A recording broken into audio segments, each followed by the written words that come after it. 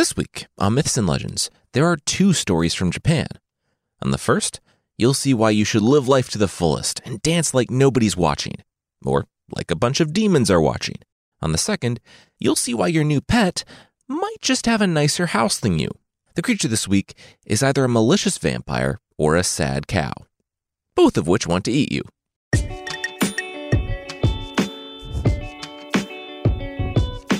This is Myths and Legends, episode 214, Take Your Lumps.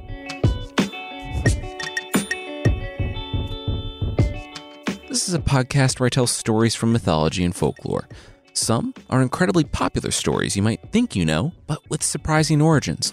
Others are stories that might be new to you, but are definitely worth a listen.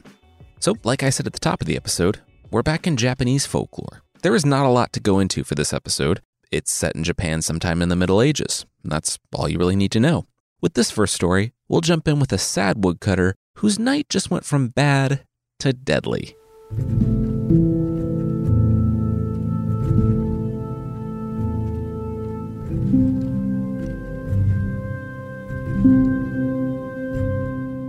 The old man shivered in the hollow tree. The rain had stopped an hour ago, but he couldn't leave now. The air outside the tree reeked of wine and echoed with laughter. Lights shined through the cracks, projecting on the opposite side of the inside of the tree. When the old man first heard the shouting and the laughing, he feared the worst. And by the time he thought to move, he didn't dare leave the tree, because all around him were Oni, demons. Red, blue, green, gray. Some were cyclopes, others had no mouth. Some were small and darted around, their razor teeth catching and killing mice. Others lumbered into the clearing, holding the remains of a traveler they had caught on the way there. They shared their meat and drink. Before they had kindled the fire, the old man had shut himself up in the tree, but they set up the party around him. Now, he had nowhere to go. He was trapped, not doubting in the least that when, not if, he was discovered, he would be their next meal.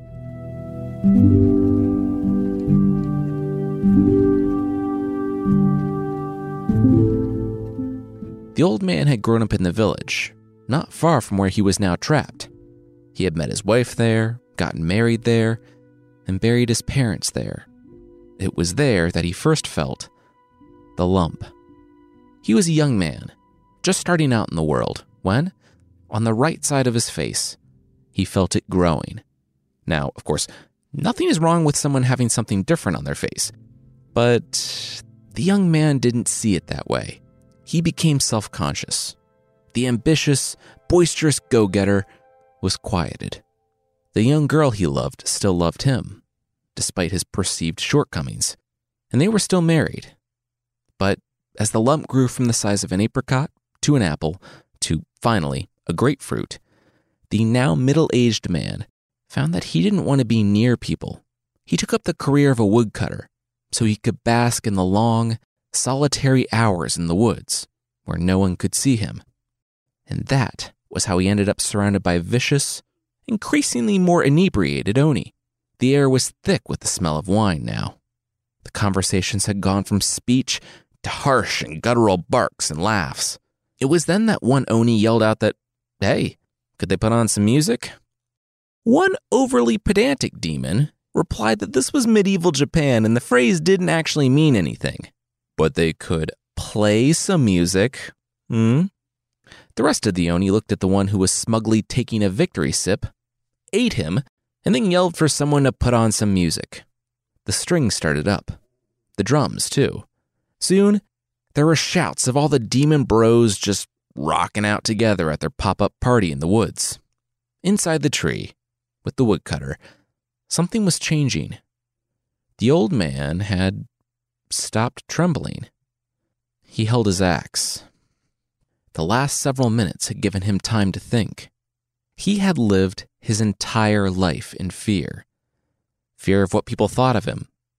Fear that he wasn't good enough for his wife, his family. Fear of letting anyone see him as he truly was. He had lived that way, but he wouldn't die that way. He would die as he should have lived, fearless. The old man took a deep breath. On the count of 3. 1, 2. The tree in the center of the party exploded, and when the dust cleared, there was a human standing in the middle, axe in hand. He raised the axe and threw it back toward the tree, where it lodged in the wood. Hands empty, he pointed to the makeshift house band, drew his cap down, and nodded. The Oni were confused, and they remained confused, but the band, not knowing what else to do, shrugged and started playing. When they did, the demons witnessed a sight.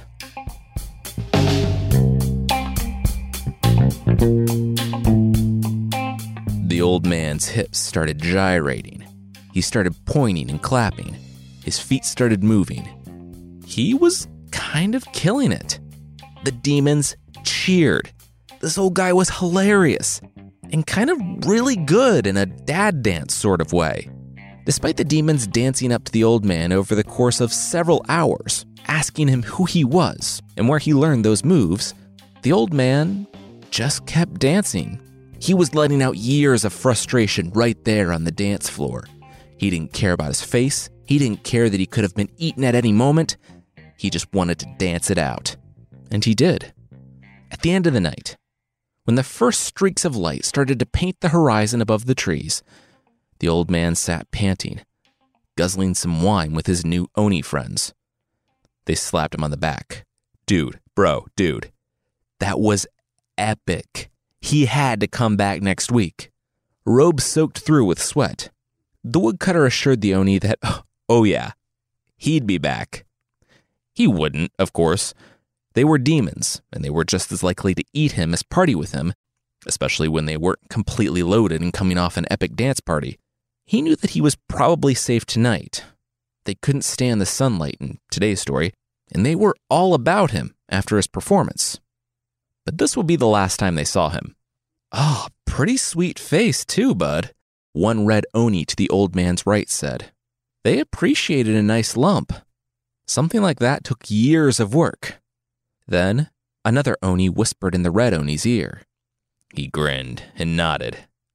Oh yeah. The red one turned to the old man, eyebrow cocked. So, was the old man sure he was coming back? He wasn't just saying that to kill time until sunrise? The old man turned to the Oni. What? No, he would be back. Of course he would be back. He had an awesome time. Let's be sure you'll come back, the red Oni said, and the old man immediately felt a blue Oni grip his arms, immobilizing his hands. He couldn't do anything but squirm as he felt the red Oni's claws on his face, on his lump. The Oni got his palm around it and twisted. The old man winced, but then opened his eyes.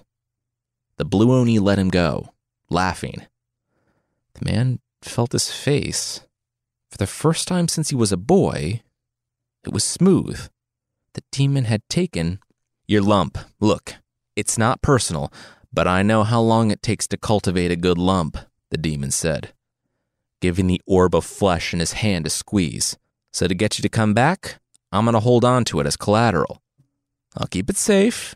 I won't even use it, though, once again, fantastic lump. The old man quickly grasped the situation. Oh, no, not my glorious lump. I've been working on that since I was a boy. Oh, how could you? No, you monster. The red Oni smiled. Yes, just as he thought. He said he knew this sounded like a hostage thing, but if he ever wanted to see his lump again, he would be here next week at sunset to dance the night away. All right, peace. But actually, no, not that, because I'm a demon. The old man stayed, practicing his best pouty face as he stroked his cheek until the parade of demons was out of earshot. Then he leapt up, grinning, and ran all the way home.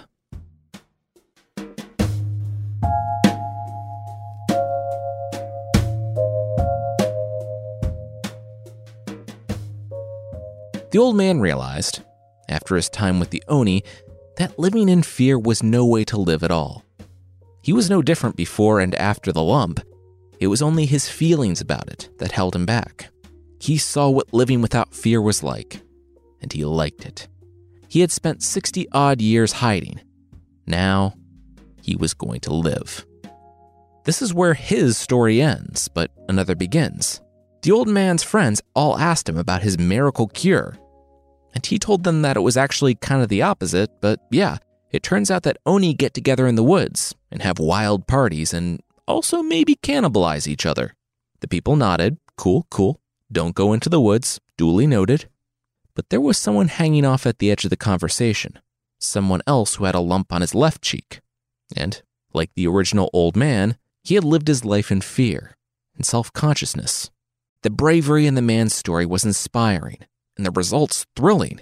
He saw how our previous protagonist was like a new man, not really grasping his inspiring message about choosing to love yourself the way you are, instead holding on to the quick fix. The second old man knew what he must do. The next Saturday night, he took off for the forest. Tucked in the tree, the old man's heart was pounding. He could feel it in his ears when he heard the cacophony of a roving band make their way toward him. This was it. This was the night. The second old man waited, following the original old man's story to the letter. He waited for the Oni to settle in, for the drinks to get flowing, for the music to start. Then, as one yelled out for firewood, the second old man took a deep breath. This was his time. He kicked the wood from the opening and yelled that it was time for him to get his groove on. The demons cheered. That guy! Entering the exact same way he had last week. Awesome! Why didn't we check the tree sooner? No matter. The party had arrived. Oni all around the second old man cheered. They had invited friends from far off. They had invited their family members. One guy brought his parents to see this amazing old human dance all night. And, one by one, the cheering died down until, soon, the old man was standing at the center of the demon party, just doing the Elaine, all by himself.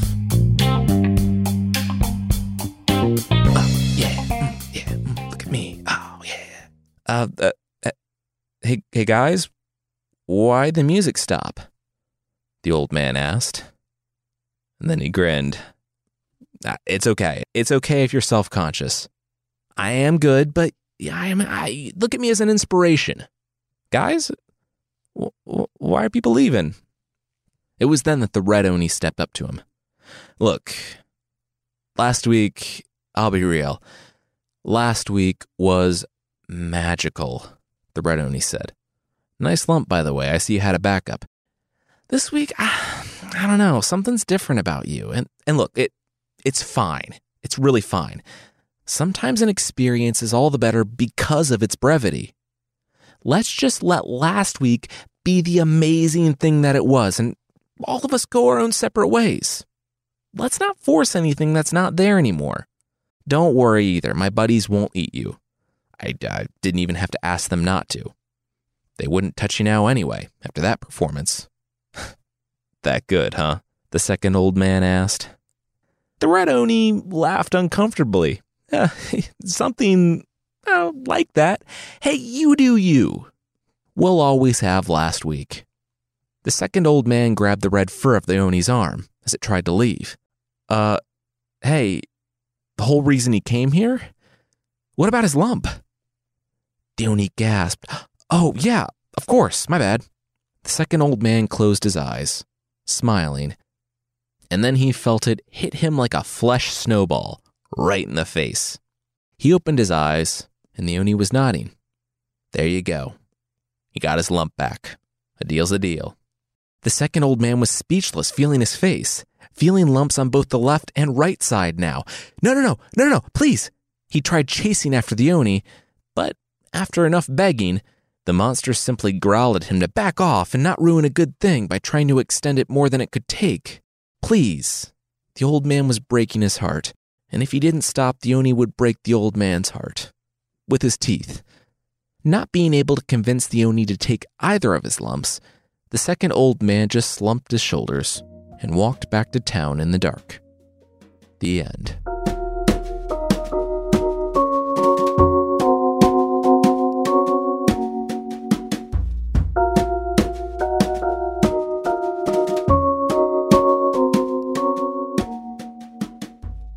As the story demonstrates, live without fear and always be yourself, but also maybe have some self-awareness if you really can't dance and decide to crash a demon dance party.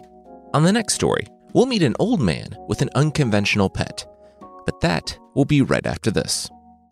As humans, we're naturally driven by the search for better. But when it comes to hiring, the best way to search for a candidate isn't to search at all. Don't search, match with Indeed. When I was looking to hire someone, it was so slow and overwhelming. I wish I had used Indeed. If you need to hire, you need Indeed. Indeed is your matching and hiring platform with over 350 million global monthly visitors, according to Indeed data, and a matching engine that helps you find quality candidates fast. Ditch the busy work. Use Indeed for scheduling, screening, and messaging so you can connect with candidates faster. And Indeed doesn't just help you hire faster. 93% of employers agree Indeed delivers the highest quality matches compared to other job sites, according to a recent Indeed survey. And listeners of this show will get a $75 sponsored job credit to get your jobs more visibility at Indeed.com/podcast. That's Indeed.com/podcast. Terms and conditions apply.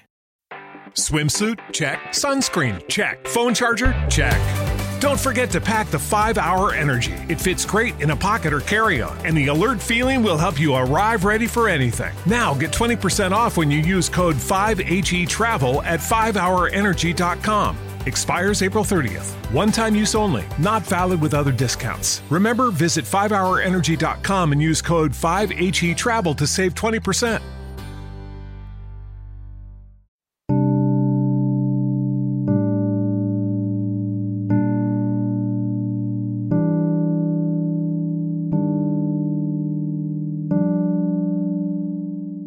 Who's daddy's good boy? Your daddy's good boy, the husband said with a smile. That's a bird. It can't understand you. Are you sure it's even a boy? Also, I hate it, the wife stated, for the 40th time that week. The couple was an elderly one who never had any children. The wife always thought that the husband blamed her for it.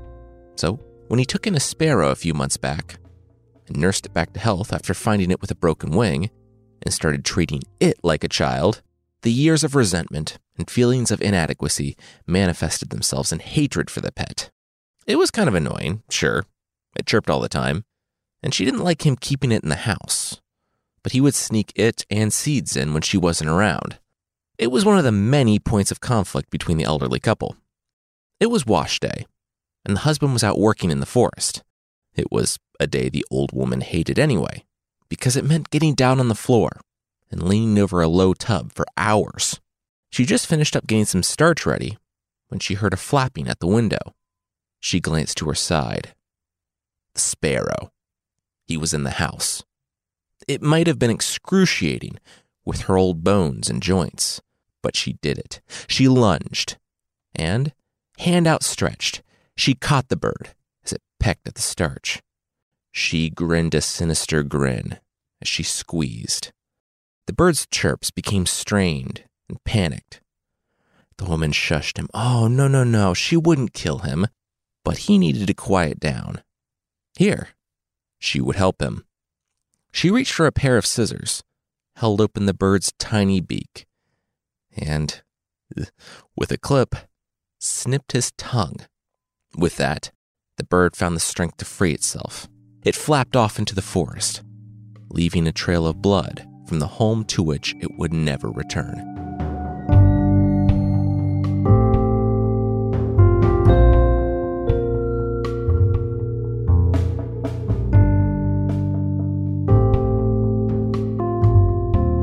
Hey honey, your laundry is drying. I caught your bird today and cut out its tongue, and dinner will be on the table soon, the wife said as she hung up the laundry. What? The husband blurted as he looked at the feathers and the blood in the house. Dinner will be on the table soon? It's rice. Again, she said. No, the other thing. "Oh yeah, it was laundry day. If you wanted something washed, you should have put it in the hamper." "No, the bird," he screamed. "Oh yeah, I caught it and slowly mutilated it. And that's what I told you I'd do to it if I caught it. I say that like every morning. Good morning. If I catch your bird, I'm going to slowly and methodically mutilate it," she said nonchalantly. Like her daily threats against his pets, the husband was so distraught he didn't hear that sentence either and rushed from the house, calling his bird by name as he ran through the forest. He would search until dark, and then every day for the next week before giving up. His bird friend was lost.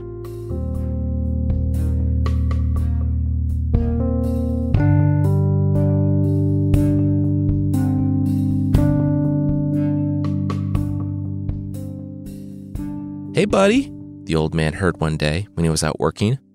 He jumped. He didn't hear too many voices out here in the forest, and he looked around. "Up here, in the trees. It's me, Daddy's good boy." The old man looked up. It was his pet sparrow. The man scooped up the bird and hugged him close. It was him. He survived. And how long could he talk? "Pretty much always," the bird said with a nod. "Oh, and how did you recover from my wife cutting out your tongue?" "Story doesn't say," the bird replied. "Okay," the man said. The two stood there awkwardly for a few seconds. "Hey, you want to come see my house?" the sparrow asked the old man. The man shrugged. Sure, be fun to visit his buddy's home. Like a little hole in a tree or some little wooden thing. Let's go. "Wow, this is way nicer than my house," the old man said, settling into the bird's home when he finally arrived. He was sitting on a human-sized velvet chair the birds had in their tiny bird mansion. "How do you guys have a full-sized velvet chair in your mansion? And a water feature and bamboo garden and also a mansion?" the old man asked. "Story doesn't say," the bird replied. "Would the old man like more slices of sugar jelly, pieces of rock candy, sweet potato custard, or hot starch?" The man nodded. "All of them, please." Mrs. Sparrow, the bird's wife, smiled as she approached the old man. So this was the husband's kind friend with the borderline sociopathic wife. She paused and put her wing to her mouth. Oh my goodness, she was so sorry. "Only borderline?" the old man said. They all laughed, but really the mutilating small animals thing was new and very troubling. The two smaller sparrows, Mr. Sparrow's daughters, wheeled a cup over. Miss Suzumi, one of the daughters, bowed low, presented what amounted to a bathtub full of tea to the old man, who drained several of them over the course of the day. Finally, when he was pressed, he said that yes, sure, he would do it. He would stay the night. He spent 5 days with his friend as a guest, sleeping on silken cushions, drinking wine, and listening to Mrs. Sparrow play the guitar, with wings and without fingers, while Mr. Sparrow danced with his daughters. The old man couldn't dance without going full Godzilla on their big-for-a-bird mansion house, so he just relaxed and forgot his cares. Other sparrows came over the course of his stay to meet the famous human who rescued birds. Still, though the old man enjoyed staying with his friend, he didn't want to wear out his welcome or completely drain the little guy's food supplies as a human in a house meant for birds. He told the little bird that it had been fun, but he should be going now. He had obligations to his wife and promises to keep, but he was glad to know his old friend was happy and healthy. The old man would never forget his time here. The bird whistled, and out front of his bird mansion, the family scooted 2 rattan baskets. The old man couldn't see inside them, but one was large and the other small. The sparrow begged the old man to please choose a parting gift. The old man moved both baskets and saw that the bigger one was heavy and the smaller one was light. Since he was old and he had a long way home, he picked up the lighter basket and strapped it to his back. He thanked Mrs. Sparrow and the daughters for a wonderful time. Then he turned to the sparrow with a smile. "Hey, who's Daddy's good boy?" The bird smiled. "I am," he chirped. The old man patted the bird on the back and made his way off into the forest.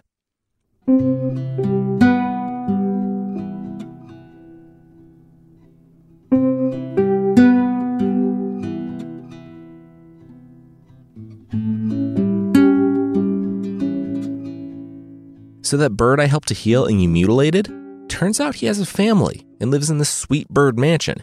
He has a tiny waterfall and bamboo garden, like an all-you-can-eat buffet every day. It's up in the mountain, the old man said, as he explained every delicious, relaxing detail of the almost week they spent apart. The wife pointed to the pack on his back. He said, that probably nothing big. It's just a parting gift from the birds. He popped off the lid and emptied it onto the table and the floor and outside a little. When the box finally stopped pouring stuff out onto the ground, it left a pile of gold and silver coins, gems, coral, crystals, amber, a never-failing bag of money, an invisible cloak and hat, rolls of books, and all manner of precious things, as if they hadn't just detailed a near-exhaustive list. The man was awestruck, but his wife rose, smiling for the first time in... Had he ever seen her smile? She wasn't smiling for the life-changing wealth and sweet Harry Potter garments on the floor, but because, up in the mountains, according to the old man's story, there was another, bigger box with the birds. She put on her nice clothes, found her straw sandals, and announced that she was going out. The husband was too speechless from the wealth to reply.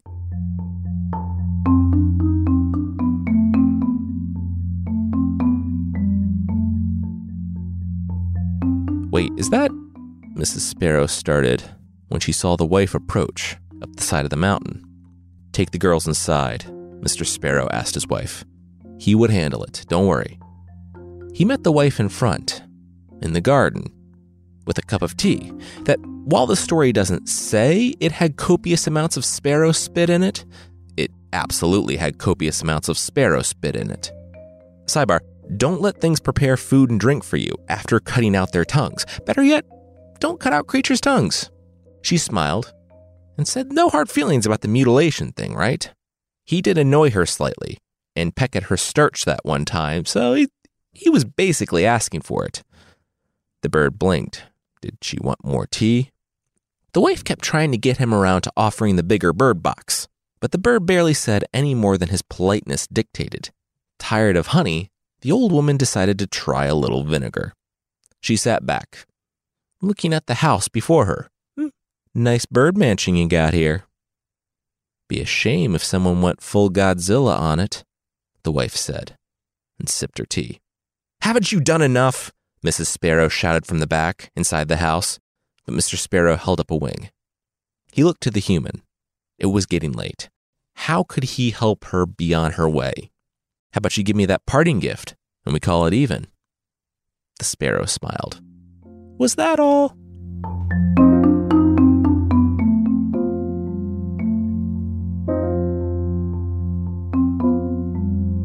The woman struggled under the weight of the larger box, all the way home. Still, totally worth it. Now she didn't need that horrible husband of hers, who worked hard and was kind to animals. What a chump. She made it to the clearing not far from her house, when, sweating, she set the rattan basket down, now to take a quick peek at all of her wealth. As soon as she cracked the lid, a slimy, sticky form shot from the box and attached itself to her face. She barely got the cuttlefish off, flinging it into the forest before she suffocated. When she could see again, she shrieked. An oni, a skeleton, and a long, hairy serpent were in front of her. The oni grinned, snapping his tusks, before he gripped her around her arms. The woman shrieked, "How did all of you fit in a box?" The oni shrugged. "Story doesn't say." "Skeleton," he yelled out. "Get to pokin'."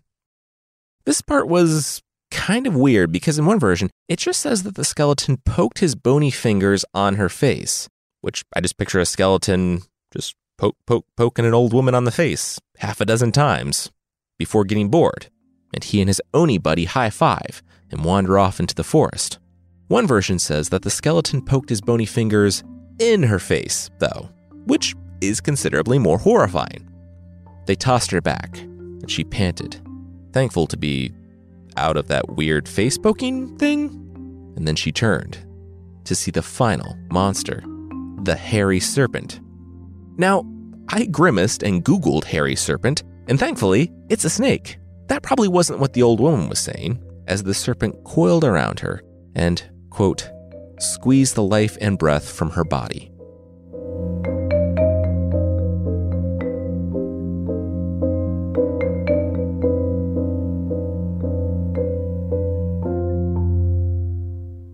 It's said that the husband found the wife and did give her a proper burial, seeing the rattan basket and knowing her better than anyone, kind of guessing that she overplayed her hand, got too greedy, and paid for it with her life. Despite everything, he loved her and hoped that she finally found peace. As for him, well, he never had to work again, adopted a child, and together they lived in leisure and ease for the rest of their days. The moral of the story is that greed only leads to your own demise, which, would be nice if it was the case, but the world is and always has been full of outrageously greedy people who are absolutely thriving, but maybe they just aren't tacky enough to cut out the tongue of an animal and demand presents from said animal. Next week, it's the inspiration for Shakespeare's Hamlet, the story of Amleth. And yes, Shakespeare did just move the H at the end of the word Amleth to the beginning to make one of his most famous characters. It might not have as many deaths as Shakespeare, but the main character smears way more poop on his clothes. If you'd like to support the show, for less than the price of a unique flavored soda pack, a 6-pack of sodas that include such flavors as sweet corn, buffalo wings, and pumpkin pie, you can get extra episodes and ad-free versions of this show that aren't like a rare Willy Wonka misfire, where he wanted to see what carbonated ranch dressing tasted like. You can find more info on the membership at support.mythpodcast.com.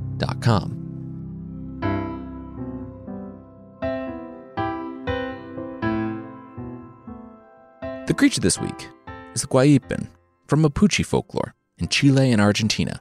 There are 2 versions of this creature, and neither of them are good. The first is a sheep with a calf's head, twisted legs, and ugly fur, said to be the result of breeding a sheep with a malformed calf, which people would do for some reason. The thing is a bad omen, which, yeah, if you're intentionally breeding sickly, malformed animals, that might not be great. It's a land animal that was comprised of land animals breeding on land, so of course it's completely harmless on land and extremely powerful and deadly in the water. At least the sources say he's completely harmless on land. He's not, though, because the creature is of particular threat to pregnant women, because if they see one or dream of one 3 nights in a row, their child could be born with congenital issues and could turn into one of these creatures themselves, because pregnant women don't have enough to be stressed about. The other version is kind of like the first, but its chimerical nonsense is not limited to calves and sheep, but more like a horrifying mix and match of dangerous animals. This one is a shape-shifting revenant, so the vengeful undead, and also a vampire. It doesn't just drink blood, though.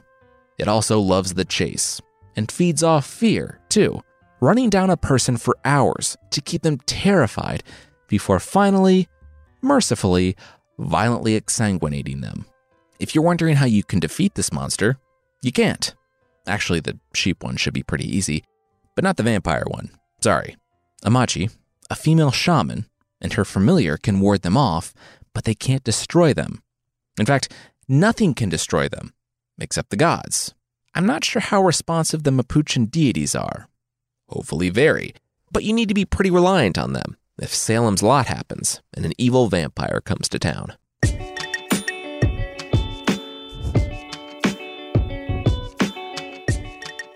That's it for this week. Myths and Legends is by Jason and Carissa Weiser. Our theme song is by the band Broke for Free, and the Creature of the Week music is by Steve Combs. There are links to even more music in the show notes. Thank you so much for listening, and I'll see you next time.